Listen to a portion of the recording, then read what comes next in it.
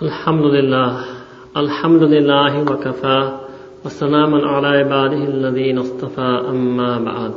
A'udhu billahi minash shaitanir rajim. Bismillahir rahmanir rahim. Shahru Ramadan alladhi unzila fihi al-Qur'an. Wa qala Allah ta'ala fi maqamin akhar, ya ayyuhalladhina amanu kutiba alaykumus siyam kama kutiba alal ladhina min qablikum la'allakum tattaqun. Subhana rabbika rabbil izzati amma yasifun wa salamun alal mursalin walhamdulillahi rabbil alamin. Allahumma salli ala sayyidina Muhammad wa ala ali sayyidina Muhammad wa barik wa sallam. Allahumma salli ala sayyidina Muhammad wa ala ali sayyidina Muhammad wa barik wa sallam. Allahumma salli ala sayyidina Muhammad wa ala ali sayyidina Muhammad wa barik wa sallam. Because this is my last talk in South Africa and I'm leaving the country tomorrow and I won't be here with you during the month of Ramadan, and because today I myself was reminding myself that we've already reached the 6th of Sha'ban, so I felt that I needed to remind myself to prepare for the month of Ramadan. So I thought today I would share some different things with you about the month of Ramadan. Although many of us, we may know many of the benefits of the fasting of the month of Ramadan, surely we'll be hearing so many of these things in the days coming up.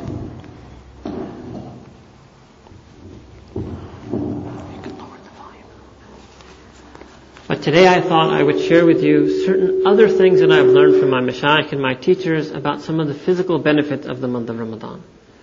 The first thing we should know is that Shaykh Ahmad Suhaili rahimahullah, Imam al-Rabbani, Mujallal al-Fasani, he writes in his Maktubat a very strange thing about this month of Sha'ban. He writes that just as like when the sun rises, before the sun rises there is a period of time where the light comes through. We call that Fajr. In other words, the sun might rise at 6 o'clock, but starting 5 o'clock you begin to feel the light of that sun. He writes similarly that although the month of Ramadan is like the sunrise, the month of Sha'ban is like Fajr, that as we get closer and closer to the month of Ramadan, the barakat, the fuyuzat, the mercies and generosities of Allah subhanahu wa ta'ala begin to seep throughout the month of Sha'ban, gradually building up to the month of Ramadan when the sun of Allah ta'ala's mercy rises. So it means such a strange thing that this month of Sha'ban is the beginning of the beginning of the blessings of the month of Ramadan. And all of you must have been hearing so many times in these days that Prophet made a dua that, oh Allah, give us barakah in Rajab, barakah in Sha'ban, and let us reach the month of Ramadan as quickly and safely as possible. So it means this month of Sha'ban should be used to prepare for the month of Ramadan. Because all of us should have this niyyah, this intention, that we want to make this month of Ramadan better than any Ramadan we ever passed. We want to make this month of Ramadan truly a life-changing experience for us, the way each and every month of Ramadan should be. So in order to do that, Allah has given us this time that we have left to prepare ourselves to get the benefit of Ramadan. So inshallah, that is why today we will talk about some strange benefits of this month of Ramadan. But the very first thing is that when you look at this ayah in which Allah subhanahu wa ta'ala made this month of Ramadan fard upon us, it is such an interesting ayah, such a beautiful way of explaining something to us. First, what does Allah subhanahu wa ta'ala say? Ya ayyuhalladhina amanu. This in itself is one of the incredible mercies of Allah subhanahu wa ta'ala, that He has addressed us as the alladhina amanu. What an honor it is in this world to be part of this khitab, to be addressed as the alladhina amanu. How much we should try to make sure that on that day of judgment, Allah subhanahu wa ta'ala also addresses us as the alladhina amanu. But alladhina amanu here doesn't mean, oh you who believe. It means, oh you who claim to believe. O you who profess to believe with your tongues. O you who aspire to the perfect level of belief in your hearts, follow the following commandment and it will lead you to a perfect level of iman.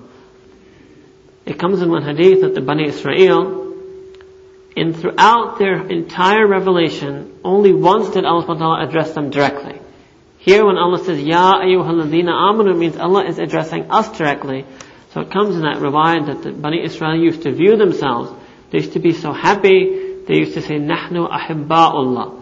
That verily from getting this one time that Allah addressed them in this manner, they felt that we are the beloved of Allah. Know that in the Quran, in one place that I read, that Allah has addressed us 88 times with this khitab, Ya ayyuhalladhina amanu.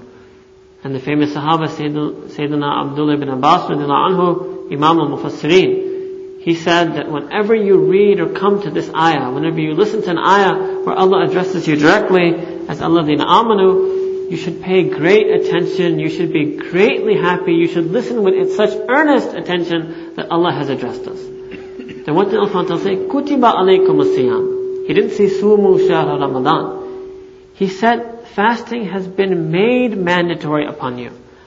Now somebody might wonder that, Ya Allah, why is it that you want us to keep hungry and thirsty? Are you upset with us? Was it some type of punishment? So to reassure us, Allah subhanahu wa ta'ala said, no, this is not some type of punishment on you, O my beloved followers of the Prophet Muhammad sallallahu alaihi wasallam. But rather this has been prescribed upon you, kama kutiba, as it was prescribed upon those who came before you. Because Allah subhanahu wa ta'ala wanted that this ummah of Prophet Muhammad sallallahu alaihi wasallam should worship Him in all the ways that have been used to worship Allah in the past. Because this is the kamil, the perfect, the complete ummah. So we worship Allah subhanahu wa ta'ala in each and every way that Allah wishes to be worshipped. So look what Allah subhanahu wa ta'ala did in this ayah. The first thing that He did is that He addressed us kindly and sweetly. In other words, the sunnah of Allah subhanahu wa ta'ala in this ayah is a lesson for us or for those of us who wish to speak to our youth. First, He addressed us in such a sweet manner, said, Ya ayyuhalladhina amanu. Then yes, He gave us a ruling. But when He gave us the ruling, He reassured us that He wasn't doing it out of any type of anger or any type of displeasure, but was doing it for our own benefit. And the end said, لَعَلَّكُمْ تَتَّقُونَ, even explain the pleasure and the benefit from this ruling. So it means whenever the father speaks to the son, he should speak to the son in this manner. He should speak to the son kindly. He shouldn't say, oh my son, get out of bed and pray. Oh, you don't get up for Fajr, what a terrible person you are. How will you show your face on the Day of Judgment? Look at the way Allah subhanahu wa ta'ala speaks to us. So if Allah subhanahu wa ta'ala speaks to us so kindly, He is such a kind and benevolent Lord, should we also not be kind to those who are under us? We should say that, oh my son, it would be so good if you were to get up and pray. How pleasing you would be to me if you would rise from your bed. Invite your son with love to this deen. Invite your spouses with love to this deen. For the children, invite your parents with love to this deen, and you will see how much barakah, how much blessing Allah subhanahu wa ta'ala puts in your words.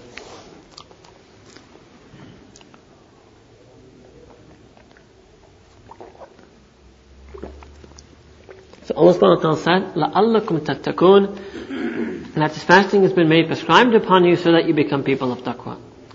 Hazrat Allama Yusuf Banoy rahmatullah used to say that Ramadan is the month where anybody can become the wali of Allah subhanahu wa ta'ala. It is the 1 month intensive that makes you a wali. Why? He said he can prove from Quran that Allah subhanahu wa ta'ala said in Quran, in awliya'ahu illa al-muttaqun, that are the friends of Allah or the awliya of Allah any other than the people of taqwa?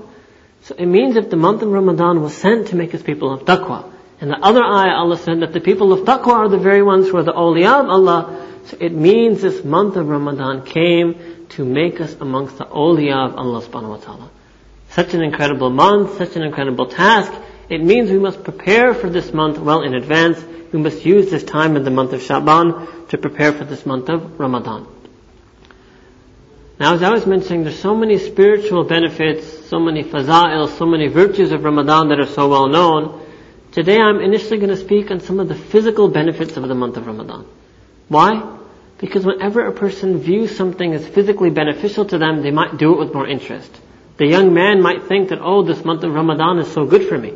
He won't view it as some burden that is coming up, that he might have to fast, that he might not be worried that I'm going to remain hungry and thirsty. So what are some of the physical benefits of this month of Ramadan?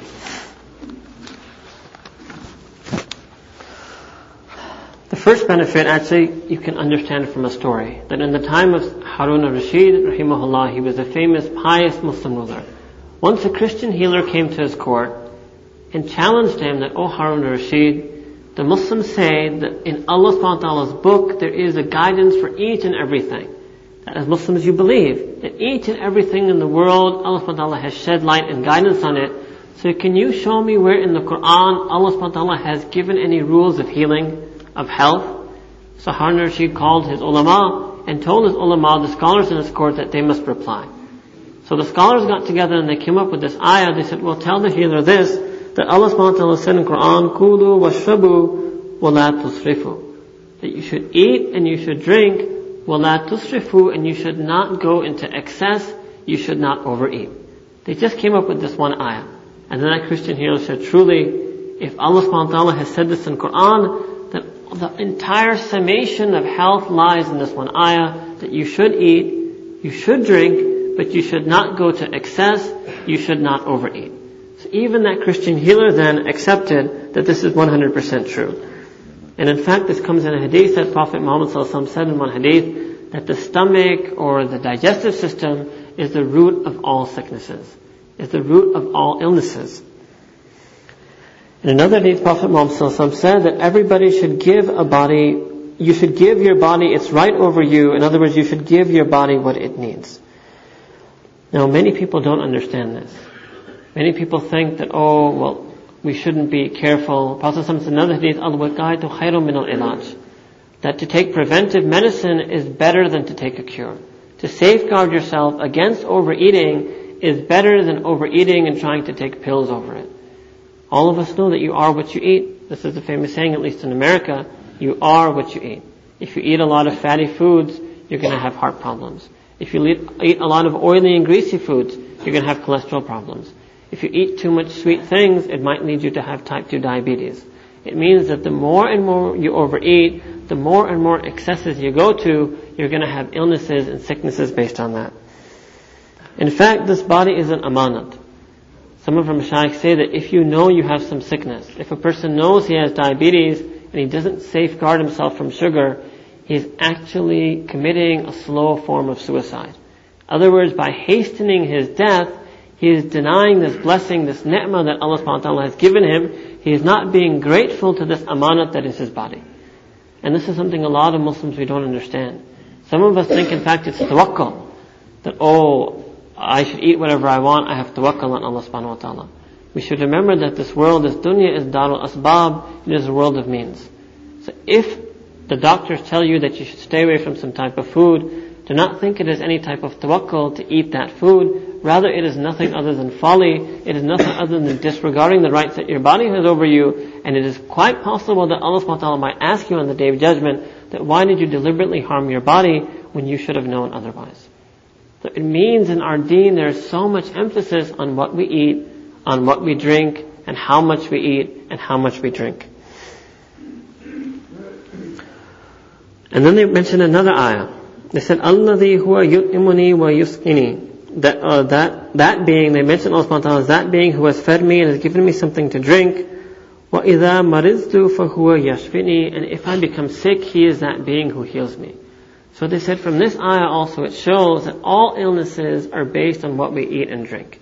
Because Allah joined these two things in this ayah, first mentioned that is that being who gives me to eat, gives me to drink. And if I become sick, in other words from overeating or eating or drinking something I shouldn't have, then Allah subhanahu wa ta'ala is that being who gives me health, who cures me from my illness.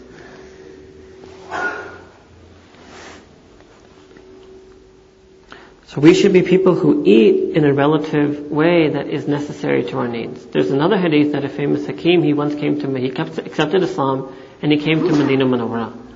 And when he came to Medina Munawwara, he found that he had no patients. So he went to the Prophet Muhammad ﷺ and he said that I've come here and I've been here for a number of days, but I have no patients who are coming to me, nobody who's complaining to me because they're sick. The Prophet ﷺ said that you don't know two things about my companions. And he said, well, what is that? He said, number one, that they only eat when they're hungry, and number two, they stop eating when they still feel slightly hungry.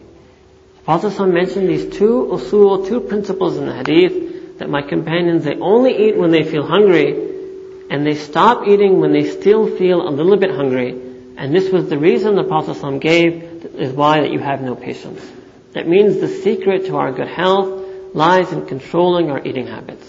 So one of the physical benefits of the month of Ramadan is it teaches us, it trains us to control our eating habits. It means Allah subhanahu wa ta'ala has put the health of our bodies, our worldly happiness, and our worldly success in this month of Ramadan.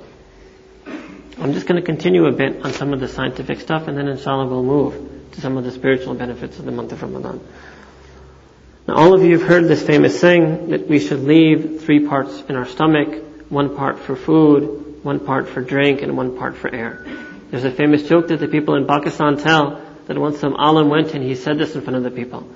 So after his talk, some peasant, some farmer came up to him and said, "Oh Maulana, oh Sheikh, I don't know what type of principle you have said today. Because I also I also think of leaving space for 3 things in my stomach, but not the way you mentioned." And he said, "Well, what do you mean?" He said, "I eat as much as I can to the full. And then what I do is I drink water on top of that so the water fills the cracks. And after that, if there's any room for breath, well, subhanAllah." So it means that everybody has their own way of thinking, but Prophet ﷺ taught us this thing, that we should be so conscious of how we eat. And this is something that Ramadan is meant to teach us, that you're supposed to become conscious of how you eat, what you eat. In fact, as you're going to see in some more hadith, that Prophet ﷺ was so aware of each and every morsel he ate. That's why he made so much dhikr when he ate. We eat in such an unaware manner because we're unaware of what we're eating. That's why we're so unaware of Allah subhanahu wa ta'ala while we eat. We cannot remember Allah while we eat because we get lost in our appetite. In fact, Imam al-Ghazali rahimahullah in his book Ihya Ulumuddin has written one book called On Breaking the 2 Desires. A special portion of his book that he writes on breaking 2 of the biggest desires of the nafs. Now the first is lust, but the second desire he terms as gluttony, as being too much into your food, into loving your food. So Imam Ghazali put that right up there with lust. It shows you that our mashayikh, they knew something about food, they knew something about eating that we don't know. And this is what I'm trying to open up before us today, that all of us, we actually have fallen into this thing to some level or another called gluttony, which means to be so into your food, to be so greedy when you eat your food, to be so lost in eating your food that you forget the remembrance of Allah subhanahu wa ta'ala. So this is another thing that in the month of Ramadan we should try to reflect on. So what did Prophet ﷺ used to do? There were 2 sunnahs, that one he used to eat very slow, and the other thing he used to chew his food a lot. In fact, it comes in a hadith that Prophet ﷺ would not lift the next morsel up to his mouth until he had finished chewing what was in his mouth and had swallowed it. Just try to do amal on this one sunnah next time you eat. You will realize it's not an easy thing. Us, mashallah, one hand is feeding, while it's chewing, the other hand is busy mixing, making sure that the dal and the khichdi and what is it that the khichdi curry? Curry khichdi with some type of beets and things like that, mixing it all to the right proportions, and before this thing has gone down, you're putting the next one in. It's a very difficult sunnah to do. It's a very difficult sunnah to do, that do not raise the next morsel up to your mouth until what you have in your mouth, you've already started chewed it and swallowed it. These are some sunnahs that you should try to revive in the month of Ramadan. Why? Because the month of Ramadan is a month of reviving sunnahs. It's the month of looking into your life and doing all those sunnahs, all those active ibadat that you were leaving out. And because this month has to do with controlling your eating and drinking, so there's some munasabat, there's some compatibility with the sunnahs of eating and drinking. So until we understand and know the sunnahs of eating and drinking and the scientific benefits behind them, we won't have this desire to implement these sunnahs in this month. So Prophet ﷺ used to eat slowly, and he used to chew his bites very much before he swallowed them, and he would not raise the next morsel to his mouth until he had already swallowed what was in his mouth. Now what is the scientific reason for this? Well, science just plays catch up to the Quran and Sunnah. Listen to me carefully, you should know this general thing, that science just plays catch up to the Quran and Sunnah. Many of you may know there's something called the scientific method. It first starts off as an idea in some scientist's head. Then he makes an hypothesis. He makes some postulation that such and such is true. Then he runs experiments, he makes investigations. Over time he tries to make a theory. And if his theory stands the test of time, then we'll call it a law of physics or a law of nature. So know that whenever science reaches the stage of a law, it will only be in compatibility with the Quran and Sunnah. If ever you find that science is against the Quran, or modern science and scientific investigations seem to be in contrast with the Quran and Sunnah, it means that science is simply still at the hypothesis stage. They're still trying to figure things out. One famous example we normally give is of human evolution. Now the scientists in the world don't tell you this, but human genetics has actually disproved human evolution. Human genetics, the science of genetics, has actually disproved the whole theory that man has evolved from apes, whether the scientists bother to tell you that or not. Because according to what we now know about genetics, no matter how much we might think that these skulls and these skeletons that they dig up all over in your continent of Africa seem to be close to human beings, now we realize that the real thing is not a person's bones, it's his genetic makeup, it's his genome. And now they know that there's no way there was 1 or 2 missing links in their whole history of ape to man. There are billions of missing links if they look at the genes of an ape and the genes of a man. So human genetics has actually disproven the theory of human evolution. As science proceeds, it just catches up with the realities in the Quran and Sunnah. So what does science say about eating? Well, you should know that in your stomach lining, there are these things called transducers. First, you should know that why do you feel hunger? You feel hunger because your brain feels hungry, not because your stomach feels hungry. Your brain sends a signal or emits a signal that it's hungry, and therefore you have this desire to eat, an appetite. When you eat, the transducers in the lining of your stomach, there are these things that they expand as your stomach begins to grow. As they expand, they keep sending a signal to your brain that we're expanding. That's how your brain knows it's eating. That's the first signal. And the second signal is from your mouth. That the more and more you chew, the more and more your brain thinks that you've eaten. Otherwise, your brain does not directly know how much you're putting in your stomach. Now, according to science, the transducers in your stomach are what they call long-acting transducers. In other words, there's a 7-minute delay before the signal goes from your stomach to your brain.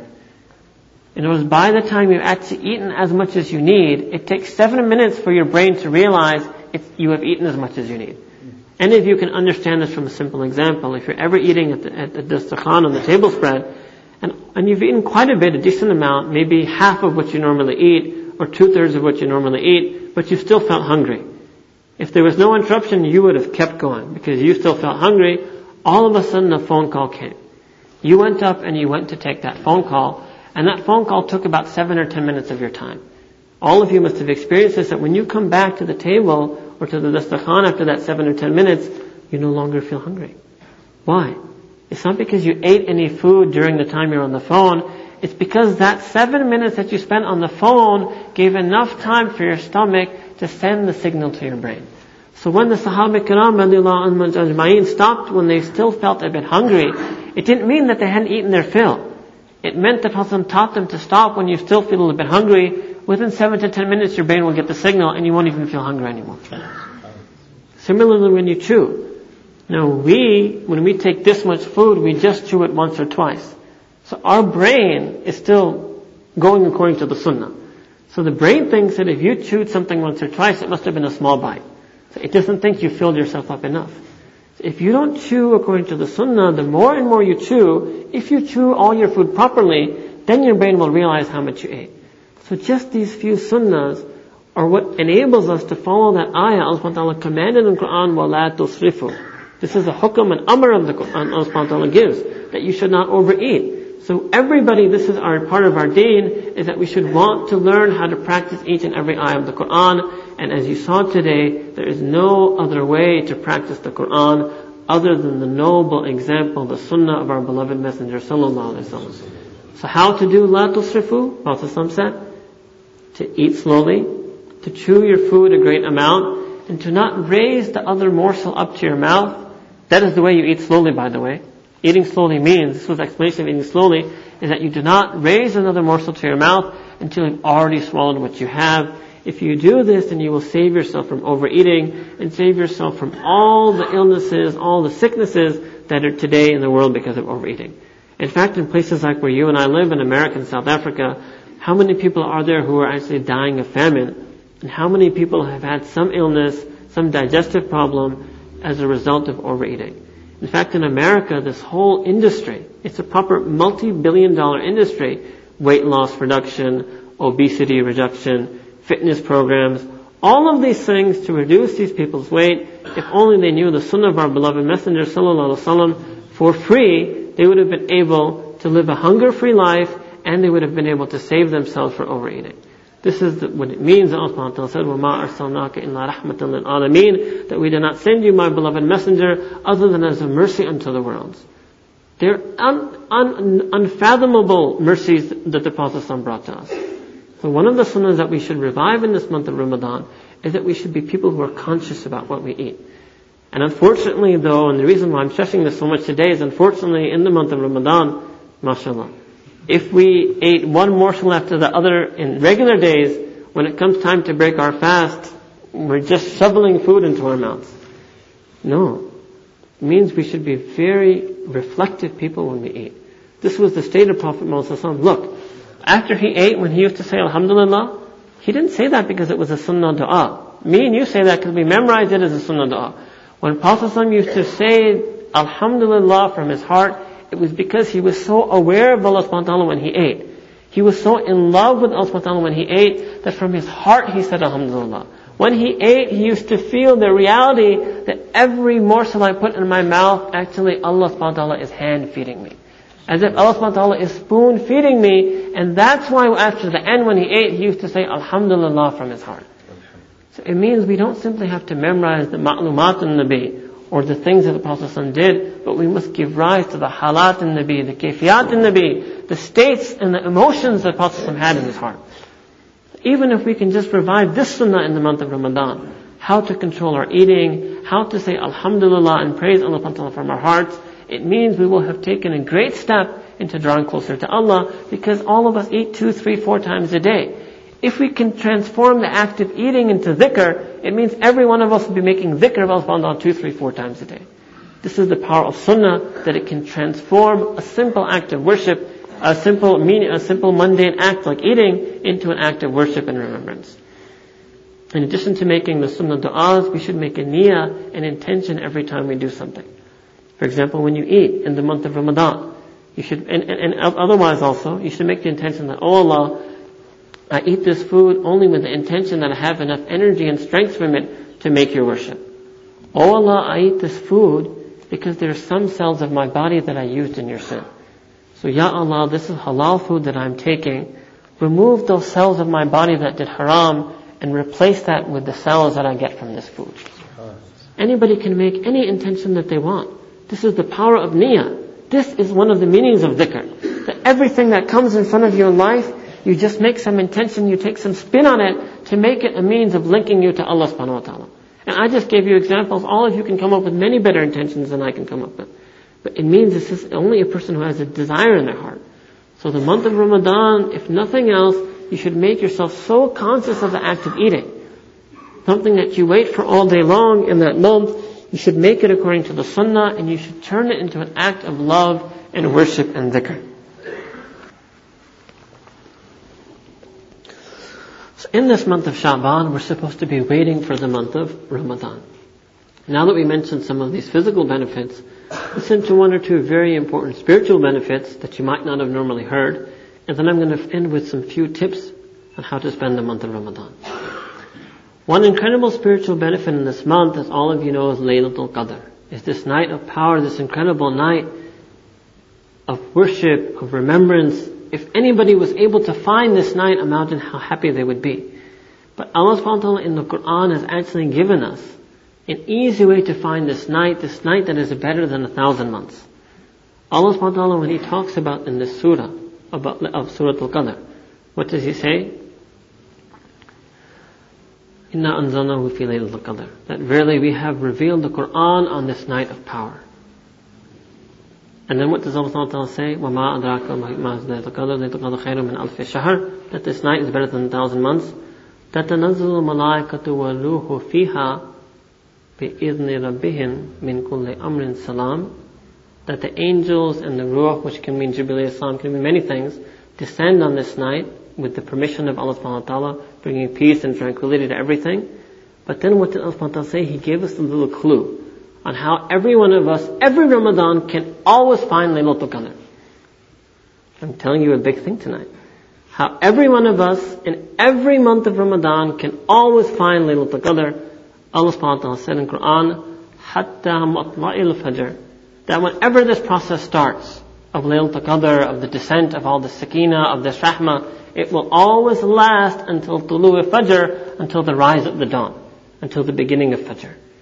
So it means if anybody wants to find Laylatul Qadr, all he or she has to do is incorporate the practice of tahajjud and waking up early in their month of Ramadan. Not simply waking up 20 minutes early just to eat, but waking up 1 hour early. And eating first. Waking up 1 hour early, eating first for the first 15-20 minutes, and then sitting for the last 30 minutes making istighfar, dua, nawafil, Quran, dhikr, and thinking that every single day, Allah subhanahu wa ta'ala, I will be present at your court, at your door, at that moment which you mentioned in the Quran, hatta matla'il fajr. If I do this for 30 days, just half an hour a day, for 30 days, I will be guaranteed to get the benefits of Laylatul Qadr on one of those nights. I don't need to know if it's the 27th, or if it's the last 10, or if it's the last odd of the last 10, whatever it may or may not be. If I can do this every day, then no matter which of the 30 nights it was, if I'm present in your company at the Hatta Matla al-Fajr, at the moment that Fajr starts, or the moment before Fajr dawns, and I'm at your court making dua, I know I'll be guaranteed that on one of those nights I would found Laylatul Qadr. And this is the barakah of Ramadan, that through this niyyah, it will make a person regular in their tahajjud. Just think that Prophet ﷺ said that the du'as on this night are accepted, but we don't try to reach this night. Sometimes I'm amazed at the people. If you had a shaykh, and he told you that, I've gotten some gush from Allah subhanahu wa ta'ala, that if you make dua at this time, all your problems will be solved.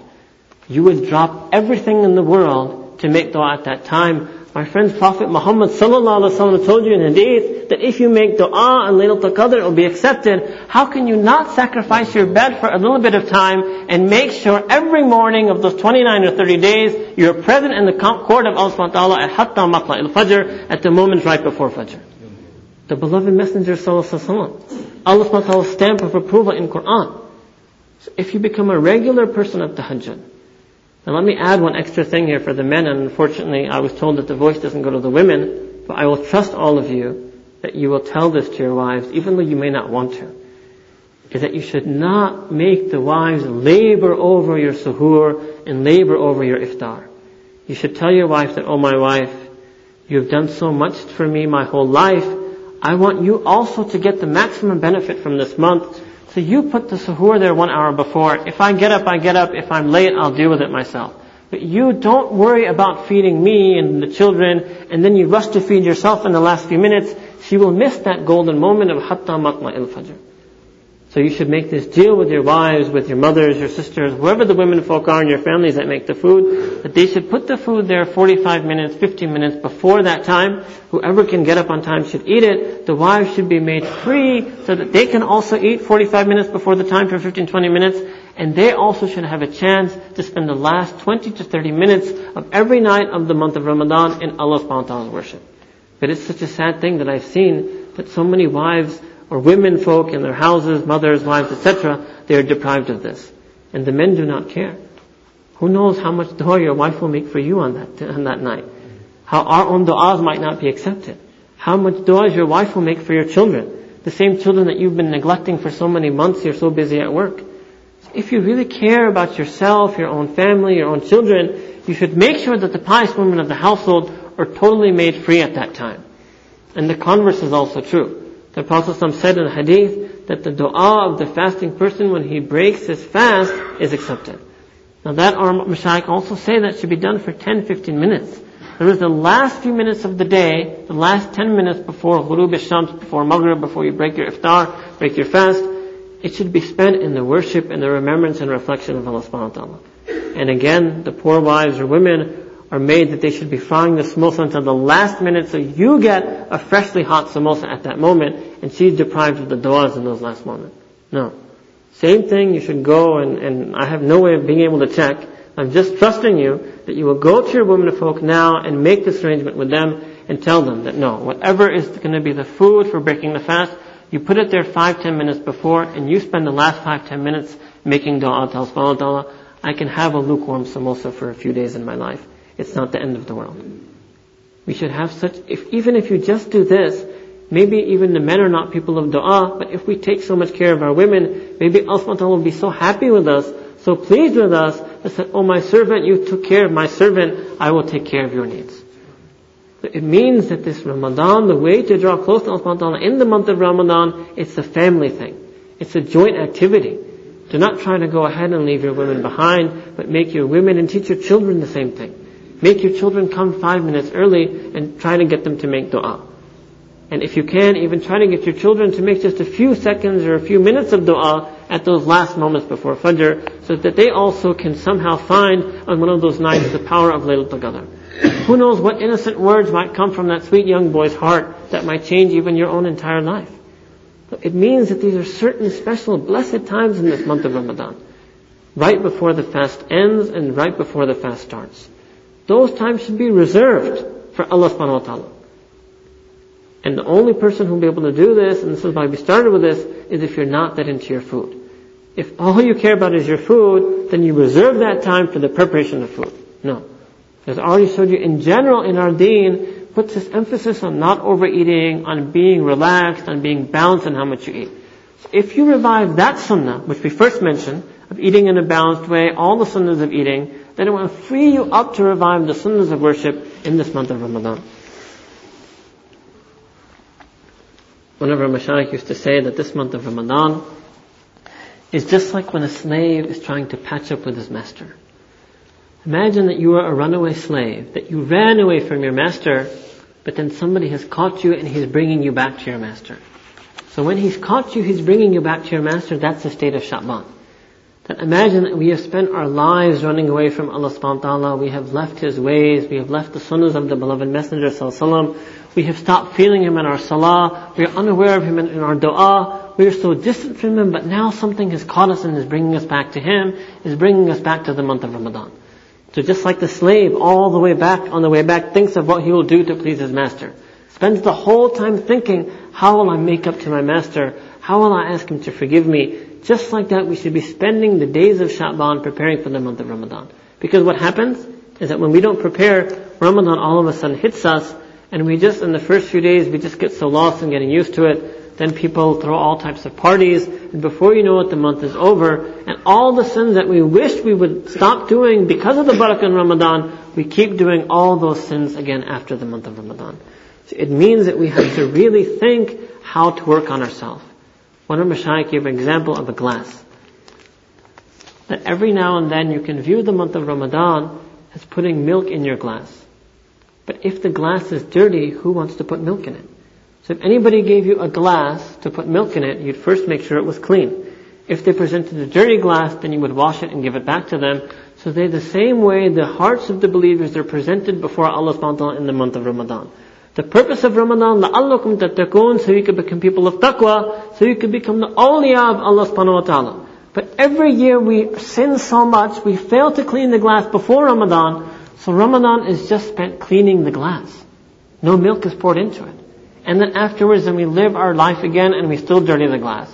So year in, year out, all we do is clean the glass.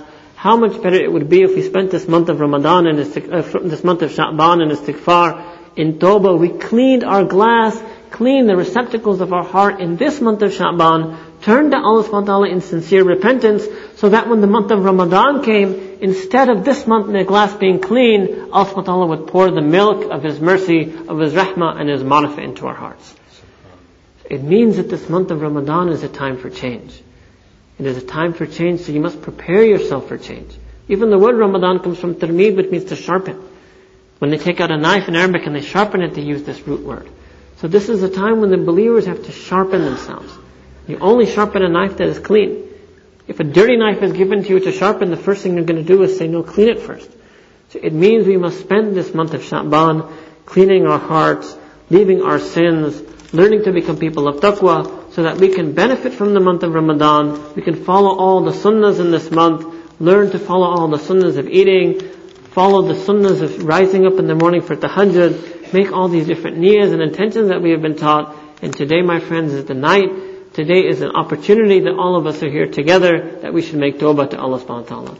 We should beg Allah that, Ya Allah, clean our glass, clean our hearts today, so when the barakat, the rahmat, the fuyuzat, the beneficence and the benevolence of Allah subhanahu wa ta'ala showers in the month of Ramadan, that we also get something. Because all of you know that no matter how heavy it rains, if there is a bowl that is turned upside down, it will not even get a drop of water. And nobody will blame the rain, everybody will blame the person who kept that bowl overturned. So today is the day to clean our hearts, to open our hearts up to the mercy of Allah, so that we can feel His mercy in the month of Ramadan. Wa akhiru da'wana an alhamdulillahi rabbil alameen. Before we conclude with dua, inshallah, there's a sunnah way that our mashayikh used to make tawbah together. It comes that Prophet said in Quran, فَاسْتَقِمْ كَمَا أُمِرْتَ وَمَنْ تَابَ مَعَكَ. That Allah subhanahu wa ta'ala said in Quran to the Prophet that be steadfast if you have been commanded, وَمَنْ تَابَ مَعَكَ, and those who make tawbah with you together. So none of us were able to see Prophet and make tawbah with him. But this sunnah of making tawbah in groups continued. Why? Because when you make tawbah, when you turn to Allah subhanahu wa ta'ala in repentance, it's like making the dua. It's making a dua that, oh Allah, forgive me for all my sins. I pledge to you I will change my ways. I too want to be a person who lives a life that is pleasing to you. Out of your mercy, make it easy for me to follow the Quran, Sunnah and Sharia. All of you know in Hadith it comes that when a group of people make dua, if the dua of one of those people is accepted through the barakah of his sincerity, through his qubuliyah, Allah subhanahu wa ta'ala can accept the duas of all the people. So just like that, when we sit in the house of Allah, when we met one another from far corners of the world for the sake of Allah, the barakah, the rahmah of Allah is on such gatherings, we should turn to Him as a collective and make tawbah, repent unto Him. Who knows today who may make sincere repentance? Maybe out of his ikhlas and sincerity, Allah will accept all of our repentances, might clean all of our glasses, and then in the month of Ramadan we can present them and get the milk of Allah subhanahu wa ta'ala's love and ma'rifah. So inshallah I will first recite a small sunnah khutbah, and then I will recite some words that are recite called a kalimat at-tawbah. This is simply just making tawbah. A person should just make the intention. The Prophet said in the hadith, jaddidu imanakum, that you should renew your iman. So today we will all recite some words renewing our iman and asking Allah subhanahu wa ta'ala to forgive us for sins. So I will recite some words and you will repeat them after me, simply with the niyyah of tawbah, that Allah ta'ala, we wish in this house of yours, on this night of Sha'ban, we wish to prepare for the month of Ramadan and repent of our sins. So first listen to the sunnah khutbah. Alhamdulillah nahmaduhu wa nasta'inuhu wa nastaghfiruhu wa nu'minu bihi wa natawakkalu alayhi wa na'udhu billahi min shururi anfusina wa min sayyiati a'malina man yahdihillahu fala mudilla lahu wa man yudlilhu fala hadiya lahu wa nashhadu an la ilaha illallahu wahdahu la sharika lahu wa nashhadu anna sayyidina Muhammadan abduhu wa rasuluhu amma ba'd. A'udhu billahi minash shaitanir rajim. إن الذين يبايعونك إنما يبايعون الله يد الله فوق أيديهم سبحان ربك رب العزة عما يصفون وسلام على المرسلين والحمد لله رب العالمين. Repeat these words with the niyyah of tawbah after me. Bismillah ar-Rahman ar-Rahim. La ilaha illallah Muhammadur Rasulullah Amantu billahi wa malaikatihi وكتبه ورسله واليوم الآخر والقدر خيره وشره من الله تعالى والبعث بعد الموت. آمنت بالله كما هو بأسمائه وصفاته وقبلت جميع أحكامه إقرار باللسان وتصديق بالقلب. أشهد أن لا إله إلا الله وأشهد أن محمدا عبده ورسوله. أستغفر الله ربي من كل ذنب وأتوب إليه. أستغفر الله ربي من كل ذنب وأتوب إليه. أستغفر الله ربي من كل ذنب وأتوب إليه. وصلى الله تعالى على خير خلقه سيدنا محمد وعلى آله وأصحابه أجمعين برحمتك يا أرحم الراحمين. If we recited these words with sincerity, we all turn to Allah subhanahu wa ta'ala in tawbah, saying, Astaghfirullah, O Allah, I ask your forgiveness. Rabbi, my kind and generous Lord, min kulli dhanbin, from all of my sins, wa atubu ilay, and I pledge to live my life according to your rules. I repent of my evil ways and I turn towards you in sincerity and repentance. Inshallah, before we make dua, we will make a silent dhikr of the heart. La ilaha illallah Muhammadur Rasulullah. Raise your hands and dua. Subhana rabbi wa ta'ala. Allahumma salli ala sayyidina Muhammad wa ala ali sayyidina Muhammad wa barik wa sallim. ربنا ظلمنا أنفسنا وإن لم تغفر لنا وترحمنا لنكونن من الخاسرين. O our Lord, our kind and generous Rabb, the one who created us and nurtured us from the moment we were born. ظلمنا أنفسنا. Ya Allah, we have wronged our own souls. We have become so distant from you. We cannot even feel you in our salah. We cannot even feel you when we read Quran. Ya Allah, we testify to you today that we have wronged nobody but our own selves. We have deceived nobody but our own selves. Ya Allah, we beg of you, shower your maghfirah, your forgiveness upon us. Shower your rahmah and your mercy upon us. For if you do not, then Allah, we will be amongst the lost ones. Ya Allah, we turn to you today. Ya Allah, truly we are your most sinning of servants. Ya Allah, we are the most sinning of your servants, but Ya Allah, you are Arhamar Rahimeen. You are the most merciful of the merciful ones. Ya Allah, we ask you today to overlook our mistakes, to erase our errors, to forgive us for all the sins that we ever did. Ya Allah, forgive us for the sins that we did in the day. Forgive us for the sins that we did at night. Forgive us for the sins that we did alone. Forgive us for the sins that we did in the company of others. Ya Allah, forgive us for the sins that we did to ourselves. Forgive us for the sins that we did to others. Ya Allah, forgive us for the sins that we did openly. Forgive us for the sins that we did secretly. Ya Allah, forgive us for the sins that we did with our ears. Forgive us for the sins that we did with our tongues. Forgive us for the sins that we did with our mind. Forgive us for the sins that we did with our hearts. Forgive us for the sins that we did with our hands. Forgive us for the sins that we did with our organs. And Ya Allah, forgive us for the sins that we did with our eyes. Ya Allah, forgive us for all the sins that we did with our eyes.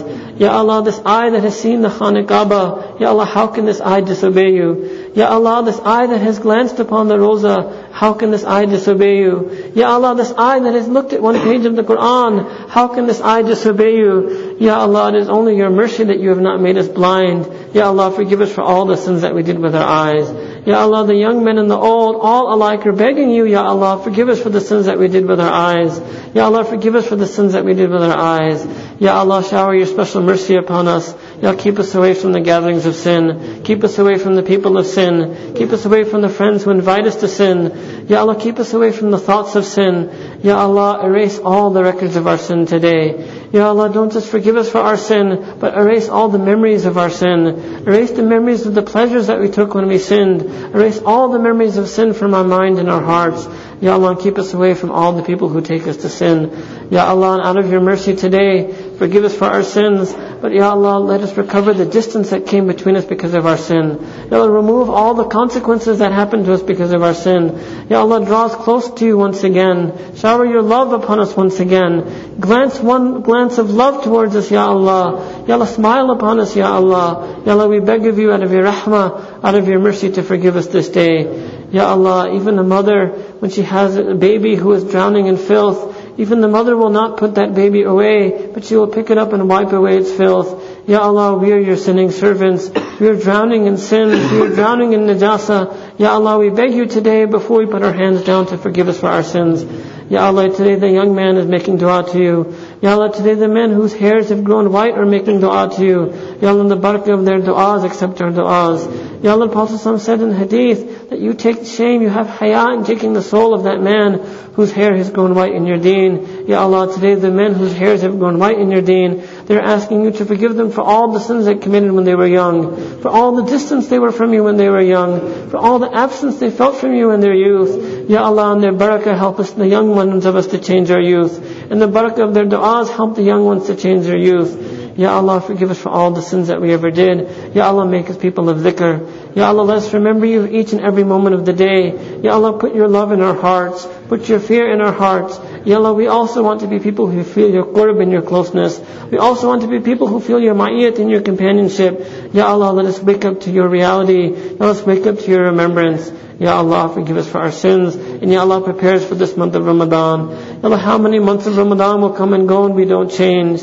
Ya Allah, when will that Ramadan come which changes us forever? When will that Ramadan come that pushes us into your wilaya? When will that Ramadan come that pushes us away from our sins and drags us onto the Quran, Sunnah and Sharia? Ya Allah, we beg of you to use this month of Shaban to please you. Let us use this month to prepare for the month of Ramadan. Ya Allah, let us remember you every time we break our fast.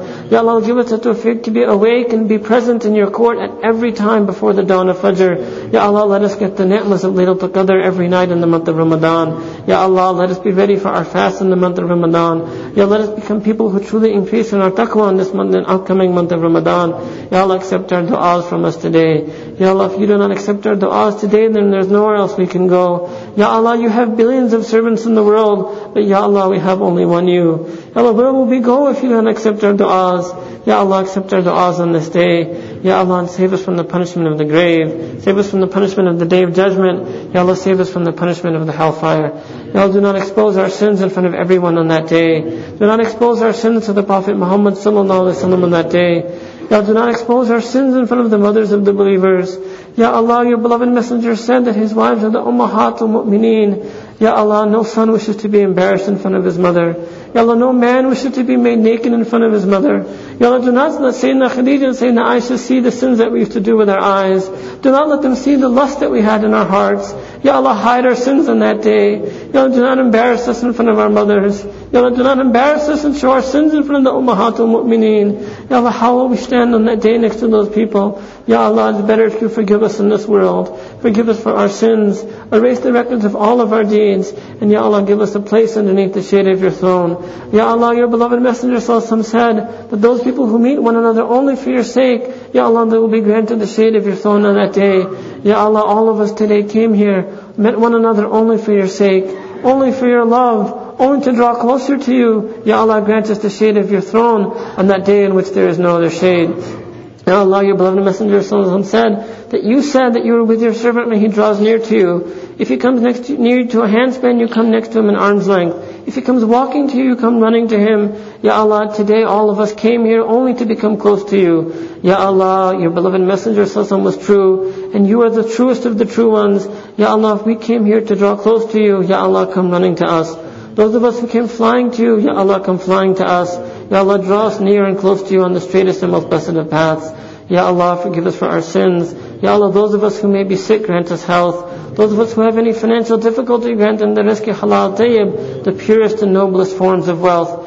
And Ya Allah, those of us who have health, those of us who have wealth, who have nothing but our own laziness to blame, Ya Allah, let us overcome our laziness in this month of Ramadan. Ya Allah, let us overcome our laziness and practice what we know. Let us become people of amal. Let us become people of ikhlas. Let us become people of istiqamah. Ya Allah, forgive us for our sins. Ya Allah, preserve the iman of our children. Ya Allah, save our children from the temptations of the society around them. Ya Allah, when we do all that we can for them, Ya Allah, but today we are begging you that you do everything that you can for them. Ya Allah, preserve the iman of our children and the iman of all of our descendants until the Yawm al-Din. Ya Allah, we make dua that accept all of our du'as. Any one of us who had any rights over us, Allah Ta'ala, we make dua for them as well. Anybody who have ever requested us to make dua, include them in these du'as. Ya Allah, accept all the du'as we made, and accept in our haqq all the du'as we should have made. Accept in our haqq all the du'as that the Prophet ﷺ and the Sahaba Ikram and all the pious predecessors used to make. Ya Allah, bless this masjid. Make this masjid a place of taqwa. Make this masjid a shining light in the Quran, Sunnah and Sharia until the Yawm al-Din. Fill the halls of this masjid with the people of taqwa. Let this masjid produce the people of taqwa. Ya Allah, bless the Muslims of this community and bless the Muslims of this country. Ya Allah, because of our sins, do not let anybody become mahroom of the deen. Ya Allah, let our sins not be a reason for punishment of the ummah. Ya Allah, we turn to you in tawbah today. We ask of you to remove the worries of the ummah. Ya Allah, bless the work of all the people who are working for the deen. Bless the work of Tabligh and Dawah. Bless the work of the Madaris Arabiya. Bless the work of the Khanqahs. And bless the work of those who are working towards the iqamat of the deen. Rabbana taqabbal minna innaka anta as-sami'ul alim. Ya Allah, we pray for the health of one of our dear friends, Haji Shabir Kadwa. Ya Allah, grant him health, Allah. Grant him the shifa kamila ajala mustamirra, Allah. Ya Allah, reward him and his family for hosting us in our stay. Ya Allah, in exchange for that, give them your love. Ya Allah, raise them amongst your lovers on the day of judgment. Raise them amongst your beloved on the day of judgment. Rabbana taqabbal minna innaka anta as-sami'ul alim wa tub alayna innaka anta at-tawwabur rahim. Wa sallallahu ta'ala ala habibihi sayyidina Muhammad wa ala alihi wa ashabihi ajma'in bi rahmatika ya arhamar rahimin.